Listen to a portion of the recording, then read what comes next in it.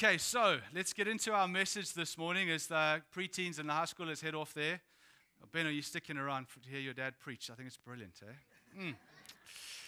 Looking back on 2022, this is some of the feedback that I've collated and clocked in my mind as I look back on last year. Last year was one of the most fruitful years we've had in a long time after COVID, right? But it came at a cost as well. It was hectic, it was busy, it was more busy than we anticipated. We all thought after COVID we were going to slow down. We have learned the lessons now, and we're never going to live at the frantic pace with which we lived before COVID, right? That was, many of us as a church, that was the phrases we were using.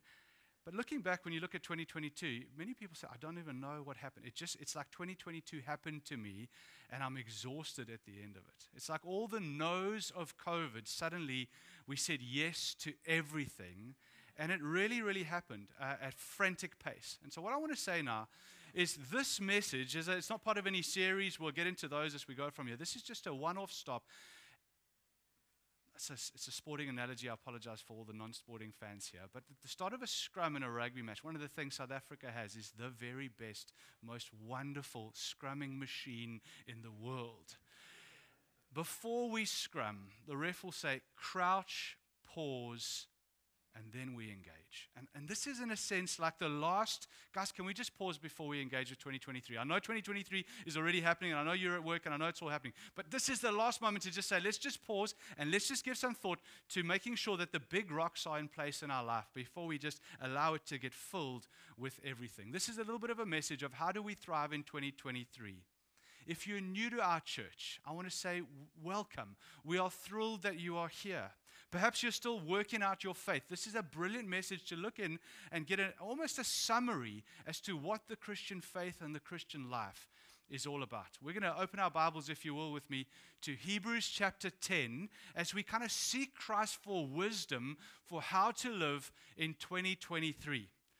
We're going to look first at what Christ has done for us, and then we're going to follow the logic of the author as he looks at first what Christ has done for us into how then we can live in this year. My message title is this: 3 pursuits worthy of your life in 2023. 3 pursuits that are worthy of your life in 2023. Are you ready?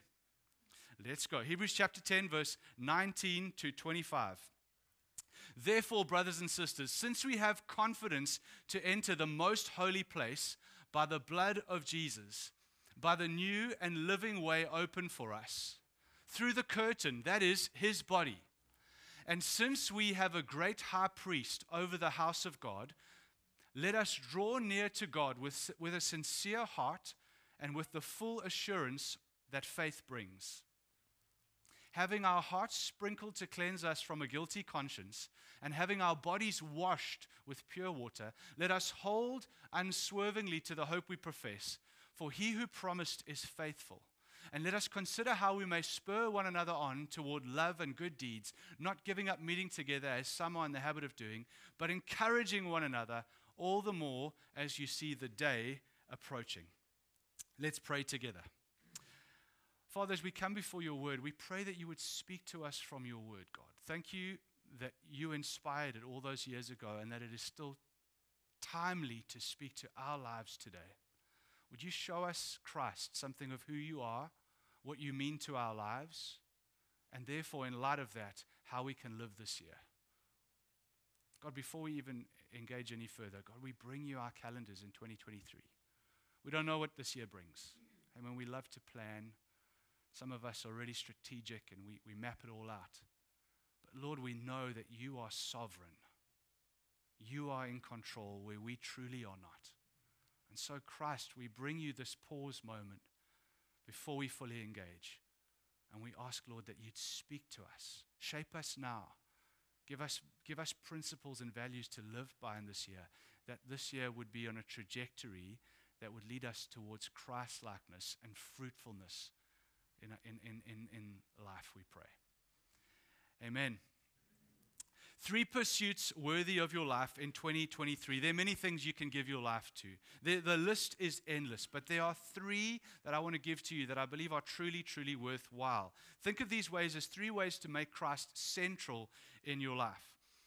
But before we get to those 3 ways, we need to know why and how these ways are even possible.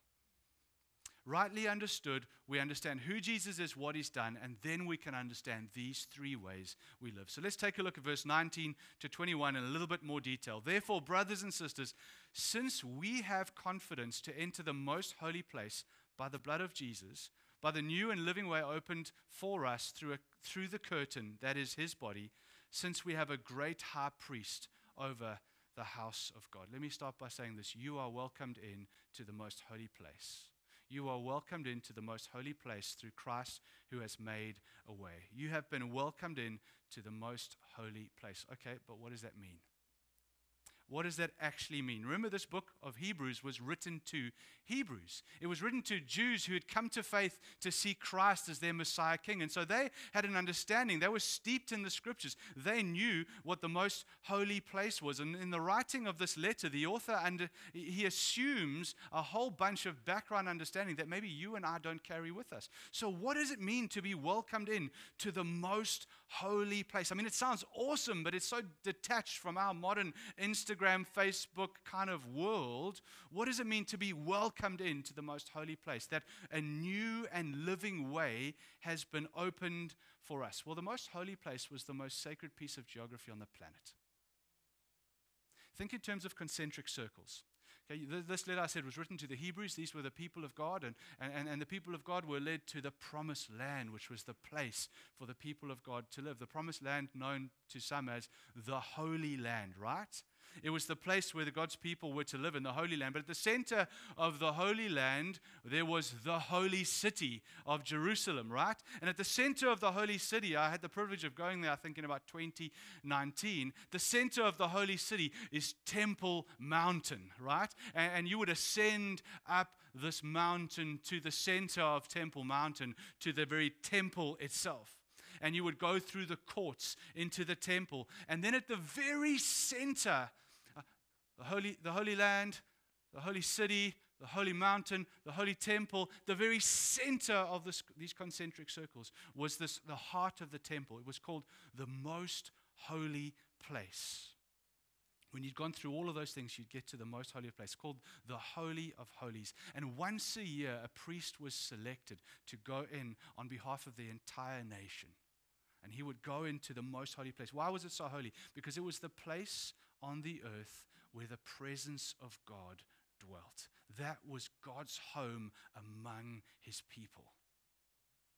Once a year, one person was selected under the right circumstances to enter into this place. And he would bring prayers of forgiveness for sin and the continued favor with God. It was, if you will, the most holy place was the interface between heaven and earth, the interface between God and a broken and sinful humanity. It was the epicenter of the presence of God on the face of the earth, the most holy place. And there was a curtain that separated the most holy place from the temple courts, from Temple Mount, from the city of Jerusalem, from the promised land, from the rest of the world. There was a curtain, this barrier. The curtain, I always just knew it as a curtain, but upon studying it a little bit more, discovered it was 9 centimeters thick. The thickness of this curtain was a handbreadth. I mean, I've never seen a piece of fabric in my life that thick, I don't think. Yeah, nothing. It was that thick to separate this holiness of God from the rest of the world. And this priest would come in once a year at the right time. If anyone else entered wrongly, instantly they would die. It was like touching the sun. You'd be burned up in that moment. It was just the immensity of the power and the glory of God was just so immense. It'd be like touching the sun. You got too close, it was unsurvivable. So let's go back and read this together, verse 19. Therefore, brothers and sisters, since we have confidence to enter the most holy place, we can enter there with confidence. I mean, that's staggering. That would be ludicrous. If you knowing what you know now, those who were hearing it then, it is just incredible. We can have confidence to enter the most holy place by the blood of Jesus. by a new and living way opened to us through the curtain. Remember the curtain, the moment that Christ died on the cross. You remember reading, if you're familiar with the Bible, the veil was torn in two. That curtain was ripped in such a way as we can have access into the presence of God. A way has been made supernaturally through Christ's death. The curtain had been torn in order that you and I can have access into the presence of God. And what we're reading here, friends, is the heart of the gospel. It's that we who were outside of all of those concentric circles, because of our sinfulness, because of our pride, because every one of us was in some way a defined enemy of God, we competed with God for the authority of our own lives. We who squeeze God out of our lives in our quest for our own autonomy and independence. We who changed what we thought God should really be like because we didn't like a God who was like this. And so we recreated another one who more fit our box of what God could be like. We who should never have been allowed in there, like touching the sun, we should have been consumed on the spot. But the writer said, Jesus' body took the heat for you, and Jesus' body took the heat for me in order that we could enter into the very presence of God. Through Jesus' sacrificial death, he became the mediator into the presence of God for us. Every year the priest would come, and every year the priest would have to come again because each sacrifice was never enough. It always needed another one every year, another one, another visit, another one. Until Christ came, in Christ becoming human, he was sinless in every single way. When he gave himself as the ultimate sacrifice, it was for once, for all, never to be repeated again, that we could enter with confidence into God's presence. Now, I know for some of you, as you hear that, you struggle a little bit with the concept of like animals and sacrifices and blood, and it feels very barbaric and far away from modern society, and I get that, and probably there's not time today to unpack all of this, but the bottom line is this. The bottom line is actually quite simple to grasp. You and I could never get near God. We could never enjoy life with him in heaven because God is good and perfect and holy. And friends, if we're really honest, we are far from it.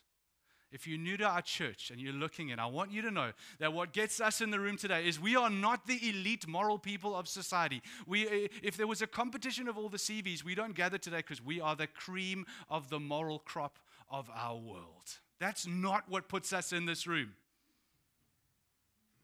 Maybe some of you thinking now you're in the wrong place.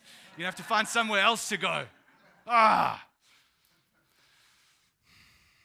As the church, we are those who have understood our desperate, inescapable need for God's grace and forgiveness in our lives. We are those who realize, like Isaiah, who prophesied that same thing that scripture that Sean shared earlier. Isaiah, when he was called, had a vision of God, and his vision of God was like that of one approaching the sun. And as God grew brighter and brighter and greater in his vision, he began to feel like he was about to be swallowed up in his presence. This is how it went. Isaiah chapter 6 and verse 5. Woe to me, I cried. I am ruined, for I am a man of unclean lips, and I live among a people with unclean lips. And my eyes have seen the King. I've come too close to the sun. He's perfect. He's glorious. He's going to consume me. I don't deserve to be here. He saw how out of this world awesome God was, and he knew instantly he didn't belong. But then what happened in verse 6? And then one of the seraphim flew to me. That's one of the angels flew to him with a live coal in his hand, which he had taken from the tongs of the altar. And he touched it to his mouth, and he said, see, this has touched your lips. Your guilt is taken away, and your sin is atoned for. Through Christ has made a way for us to live in the presence of God. You and I, not priests, not perfect in every way, and yet we are welcomed in. Once and for all, sin blotted out, burnt up, paid in full. Not every year you have to re-go for a top-up. Nor is there an outstanding tab that some of us have to settle with God. I wonder, just as I was preparing this message, I wonder if there's some of us as Christians, God's taken care of that, and He's forgiven, but not that thing. There's that thing in my life that if you knew what I had done, if you knew that part of my life, you'd feel like, no, that's the one thing that's off. I've still got to do some business with God around that thing, because there is no that thing. Once and for all,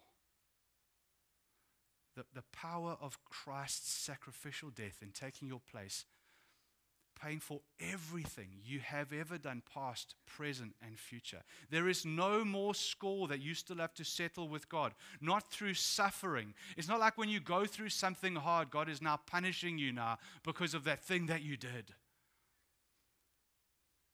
Friends, I know that we these are truths that we hear in our heads, but we've got to wrestle them to bear in our lives. There's no purgatory waiting for you one day where you've got to suffer your way through. Your sin has been paid for in full.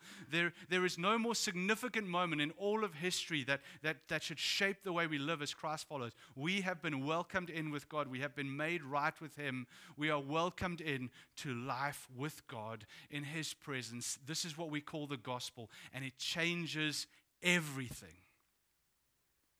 Now, how does this impact how we live in 2023? I've been reading a fantastic leadership book. If you want to read a book on leadership this year, I'd encourage you to read Paul Tripp's book called Lead. There are many leadership books that speak about competency in leadership. Those are okay. Then you get to books that speak about character in leadership. Those are a bit better. But this one speaks about culture in leadership, and it is phenomenal. And Paul Tripp is looking at, what does gospel culture look like? How does the gospel inform the culture in which we lead? And it's specifically around church culture, but it would overlap to all of life. And one of the things he says, just 2 lines from the book: the gospel is not just a set of historical facts. It is that. It is also a collection of present redemptive realities. The gospel is a living identity for all who believe. It's a living identity. These truths that we've looked at this morning, that you have been welcomed in, belonging in the presence of God, is a living identity. You are a child of God, welcomed in to His presence. That is a living identity that you then carry out into your marriage, into your friendships, into your relationship with your parents, into how you spend your money, into what you do with your time. This is a living identity that then, like a spring, overflows into every facet of our lives. We are those who've been restored into life with God, in spite of our brokenness, in spite of our sinfulness, in spite of our selfishness, in spite of our laziness, in spite of our rebelliousness. Whatever your ness is, in spite of all of those things, Christ has made a way for you to be with God. In death, yes, but in life too. Can we bank that? Then, three things. 3 things to live by in 2023. 3 lettuces, if you will. Let us draw near to God. Let us hold to our hope. And let us consider one another. Let us draw near to God. Let us hold to our hope. And let us consider one another. Number 1, let us draw near to God. Let us draw near to God with a sincere heart and with the full assurance that faith brings, having our hearts sprinkled to cleanse us from a guilty conscience. You got a guilty conscience? You need to come to Christ. You need to have Him sprinkle your conscience. In a sense, He cleanses us, He forgives us, He renews us, He makes us new. Having our hearts sprinkled to cleanse us from a guilty conscience, and having our bodies washed with pure water. First thing we do in 2023, when you set about your big goals, your big rocks for 2023, let us draw near to God. How are we to draw near to God? With a sincere heart and with full assurance. Draw near to God because of your confidence in Christ. I want to say to you today, if you are in Christ, you belong. You belong in the presence of God. You belong in the presence of God. You belong. If you're young, you belong. If you messed up last year, you belong. If there's a cloud that is hanging over you as you start 2023 because of some things that you did, if you are in Christ, you belong. The word in the Greek here, with full assurance, means free and open expression, especially with regard to prayer and how we commune with God. And here's the emphasis. It's a reasoned confidence. A reasoned confidence means it doesn't come naturally to think like this. When I describe to you a priest once a year entering the Holy of Holies, and I didn't even say this, but if he had any sin or if there's anything in his life that was not right, that guy would drop on the spot. He had a rope tied around his legs. And the other guys outside would listen for when the noise stops, the kind of bells they would put on him that would hear jingling, if that stopped, they would pull him out because he had come too close to the sun and he wasn't ready. You and I, we would be terrified to step into that place. You'd think so. But yet, the scriptures say we get to come with full assurance. And what we do with our place of insecurity, God, yeah, you mean this for other people, but surely not for me. Luke, as you say this, it must be for this really holy person here, or this really holy, I don't know, but surely not for me. And what you do in that place, a reasoned confidence, meaning you reckon it to be true. You take this truth that you've heard that's good, and then you apply it in your life. It's a reasoned confidence, which means you wrestle this truth to bear in your heart and in your mind. When you go for a paddle, you take it with you and you think it through. When you go for a run, you take this truth and you think, where am I not living in this way? How do I reason this to be true in my life? We have to appropriate this truth to our insecure hearts. If you are in Christ, you are not an imposter who snuck in the door somehow, unwanted by God. And all those other holy people, they're excelling. But you somehow snuck in the back door and you're kind of allowed to be here just for a while till they really find you out and they know who you really are. I've felt like that lots in my life, guys. You have been welcomed in through Christ who has made a way. In 2023, make it the year that you draw near to God. What does it look like to live this out in 2023? What does it look like to draw near to God daily in your life? Do it daily. Guys, the fact that Christ would make a way is simply because he wants you in, right? Jesus would never have made a way if he didn't want to do life with you. He would never have opened the door into his presence with you if he didn't want to live life with you in his presence. And so this year, let me say to you, go home tonight as you go to bed, take out a journal, do some thinking. I'm not sure what your process is, but what does it look like for you to draw near to God daily in 2023? What does it look like to incorporate Christ's presence more into your day and into your weekly rhythms? The curtain has been torn. The presence of God is now with you in your home, in your school, in your office as you go to graft. What does it look like? How are you going to draw near to Christ in the daily rhythms of your office and your school life and your rhythms this year? Put that one before you as a question. Number 2.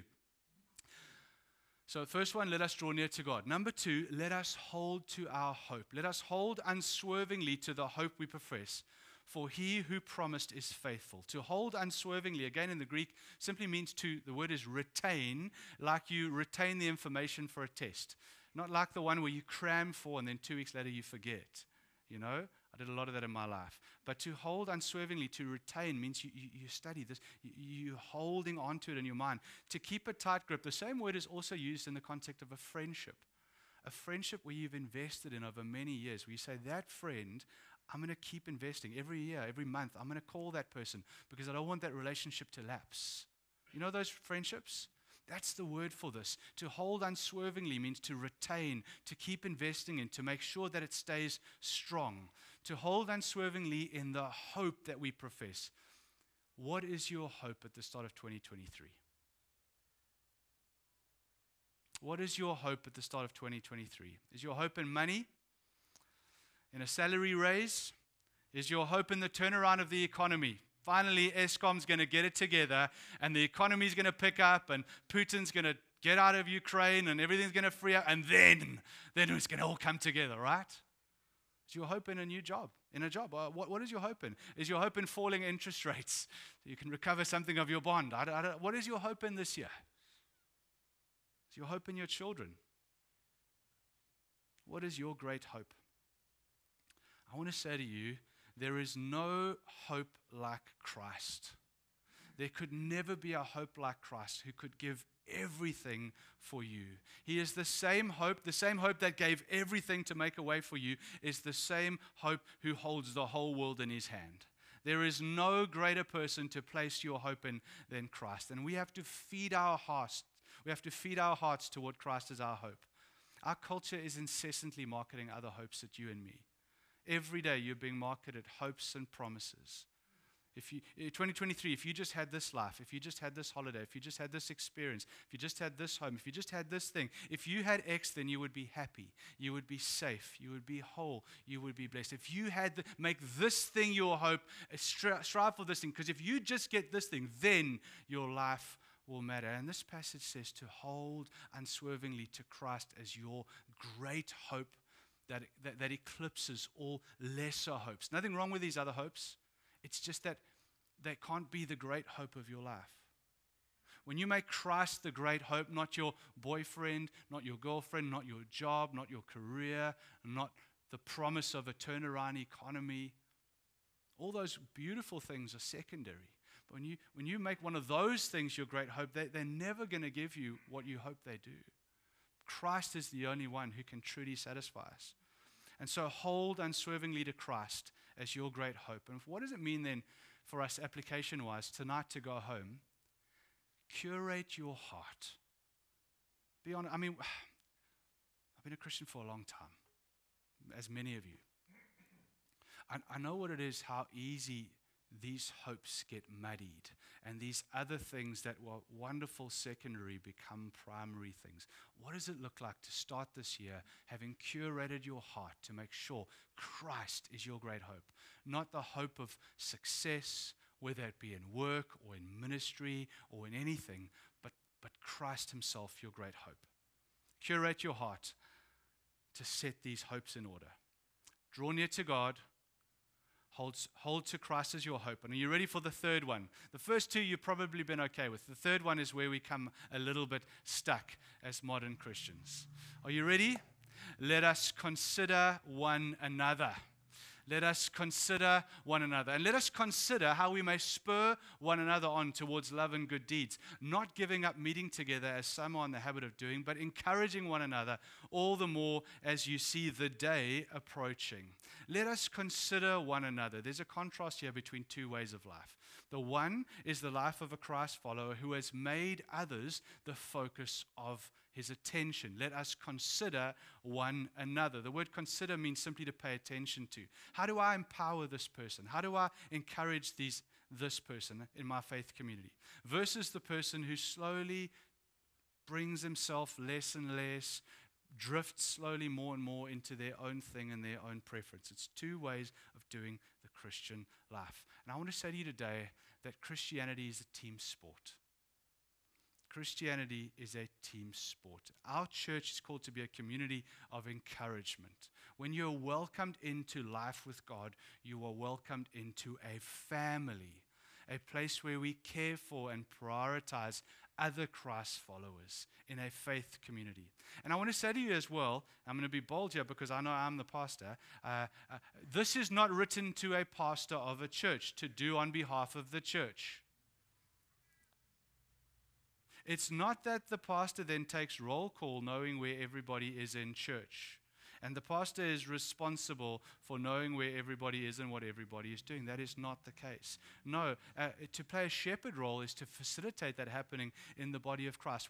What the writer to Hebrews is saying here is that Christian life is a life of one anothering. It's a life where every one of us have to consider others and pay attention to others. It's why we have life groups in our church. Life groups are the best place in I think modern Christianity or modern faith life, by which we have to pitch up habitually, like in this passage, to pay attention to others and to make every effort to spur others on toward faith and life. There is no such thing as a self-maintained Christian. But it's simply because God is a Trinitarian God. It's one of the things, in fact, that distinguishes Christianity from all the other major faiths of the world, is the fact that God is Trinitarian. He is three and yet one. It's mysterious. It's difficult to understand. It's the kind of thing that nobody would ever have made up because it's just so... But yet it's the same thing that gives such beauty to our faith. because we are born into a family, because God is a family. If you were to go down right to the absolute epicenter of who God is, if you strip back all the layers, before God is king, before God was even creator, the world was not even yet created. Who was God? God was Father, Son, and Holy Spirit. It's one of the things that makes it. That's why Christianity, out of all the other faiths in the world, I'm not picking a fight here, but it's why Christianity can truly say God is love. More than anything else, at the core of who He is love, simply because He is Trinitarian. And you can't, and it's mysterious. And it's that very mysterious, glorious, beautiful truth that means God is in His essence love, Father, Son, and Holy Spirit, which is why when we are saved and brought into His family, we too give the same evidence and the same fruit. Our faith is communal, our faith is familial. Sorry, I didn't mean to go down a rabbit hole so long there. I wonder if for some of us today you got a bit of a phobia. Maybe you had a past experience in another church and you think to yourself, if I start to commit myself to this church, they're going to take over my whole life. It's going to be like Monday night prayer groups, Tuesday night fellowship groups, Thursday night, Wednesday, wacky Wednesday, I don't know, whatever. Like, it's just going to, I'll give them my hand, they're going to take my, that's not what, no, thank you, Siri. That's not the way it works here. But I'd also hate for an experience in the past to rob you of a glorious future in 2023 as well. We must land. Here's one last picture I'd love to leave you with. In the preparation of this message, I came across the most beautiful way in which this is taught in nature. Do you know the largest living organism on the face of the earth? As far as I understand, my memory serves me correctly, it is a California redwood tree. The largest organism, as far as I understand, that's alive is a California redwood tree. The largest one is, I think, called Hyperion. I know Adam is going to correct me. Adam is probably teaching. Even Leanna is busy chuckling at me behind those sunglasses. I know it. Hyperion, and it stands, those California redwoods get in excess of 100 meters tall. Hyperion is 112 meters tall. Just for comparison over here, that is me. That's Dave or Luke. There's Jeffrey the giraffe, right? Here is Big Ben. Here is Hyperion, standing at 116 meters, right? Now that is just staggering as a tree. 116 meters, how deep do you think its roots are? How deep?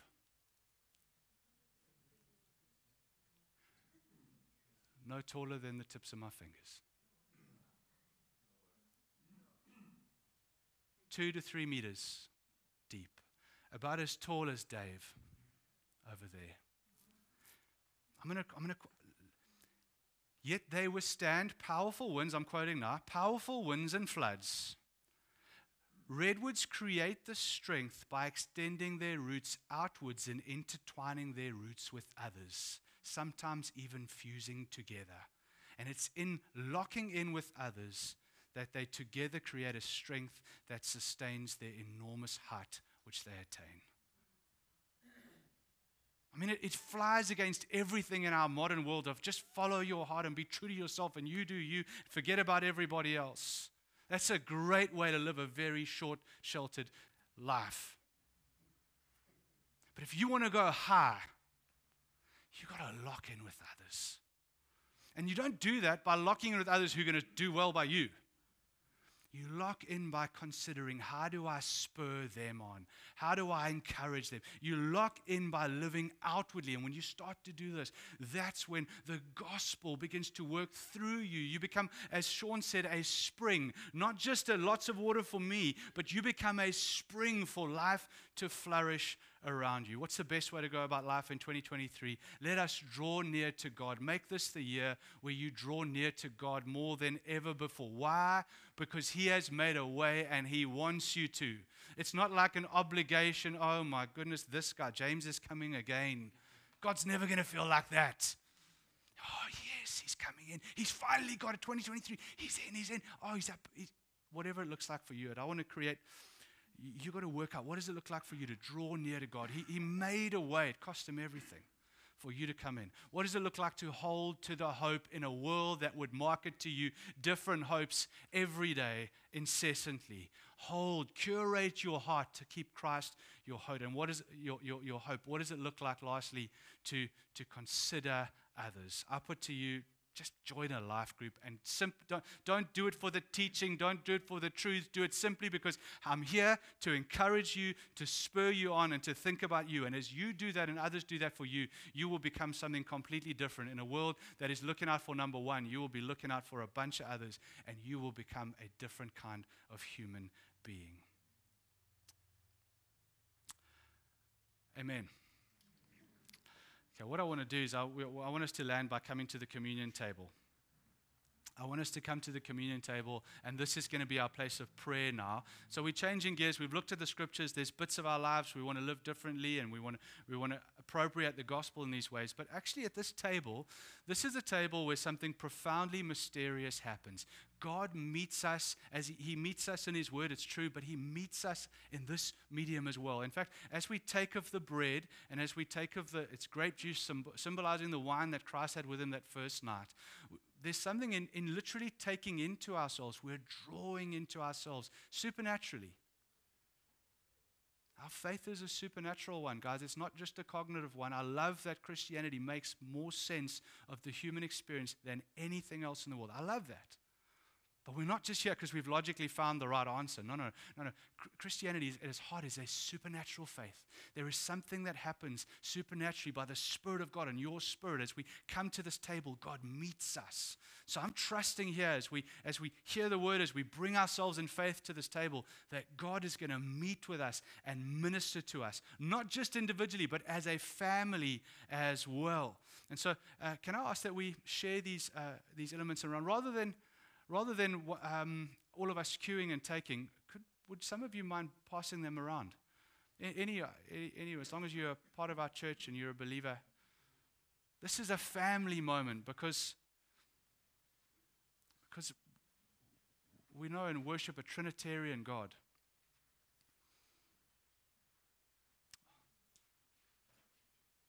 Thanks, Kirsty. Thanks, Keeks. Thank you, bro.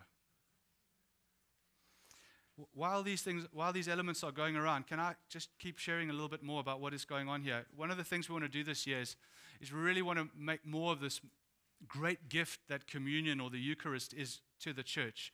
As leaders, we spoke about it last year. As elders, we grappled with it even more last year.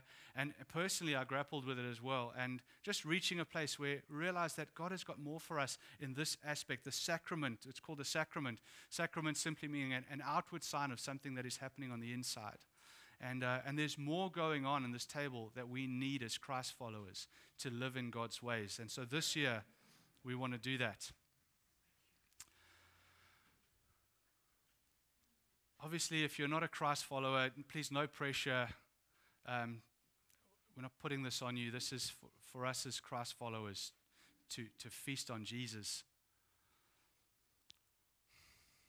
That said, perhaps over some time or even maybe just today, you've been wrestling about what it means to be a follower of Jesus, and maybe you're ready. Maybe you're ready to say, hey, this is me. I want to follow Jesus. This is a great way, a great first step to live out your faith, as you say, Christ, I'm taking you into myself. I need you. My life is yours, you and me. Let's intertwine and fuse and become one like those roots. In this meal, I want to just highlight one or two things that are happening. The first thing is we celebrate and we remember Christ's death for us. These were not just random elements, but the bread symbolizes Christ's body. Christ's body, like this one piece of bread, was broken into many pieces as Christ died on the cross. This is not just grape juice because it's healthy and full of vitamins. No, this is grape juice because it symbolizes the blood of Christ poured out as He emptied Himself in death so that life would come to us. And when we eat of this meal, we remember that our life as Christ's brothers and sisters, as children of God, our life comes not from ourselves. It doesn't even come from our morality. It comes from Christ who sustains us. and we invite him in freshly. God, would you pour your life into me and sustain me? Everybody got? Can we stand together as I continue? So we remember Christ's vitality sustaining us as you hold these things in your hands. This meal reminds us of our union with Christ. As much as we eat of this bread, we drink of this wine, these things become part of who we are. They're taken into our very cells. So we celebrate in this meal that you and I have been brought into union with Christ, Christ into me, and extraordinarily, me into Christ. We have been fused. We've become one. I am his, and he is mine. We sing in that song. Our union with Christ, he lives within me by his Spirit. We become one. I'm unified with him in this meal. And lastly, we, like the many different individual grapes scattered all over, brought together into one vat, one barrel, crushed together, become one glorious wine. We too, who were individualistic, scattered, become one family. We're together, we're bound together. That the church would sing that hymn, bind us together. We become a family. We become like a forest of redwoods.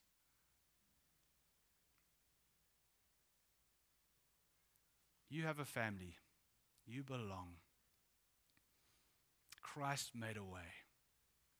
Let me pray for us. Christ, I pray that you would minister these truths to our hearts right now. Thank you, Holy Spirit, that this is not a forgotten faith, that distant long ago something happened and now we try and just remember what that is. But no, this is alive now. This is a living identity that, Lord, you are present with us now as we eat of this bread, as we drink of this wine, Lord Jesus. You would minister these truths to us, we pray.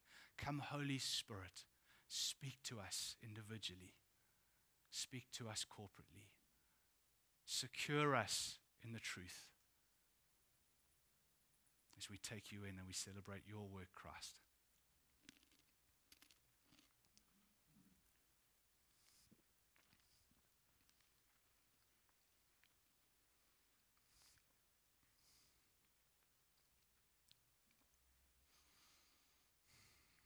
What is it that you need as you go from this place today? Is it strength? Is it courage?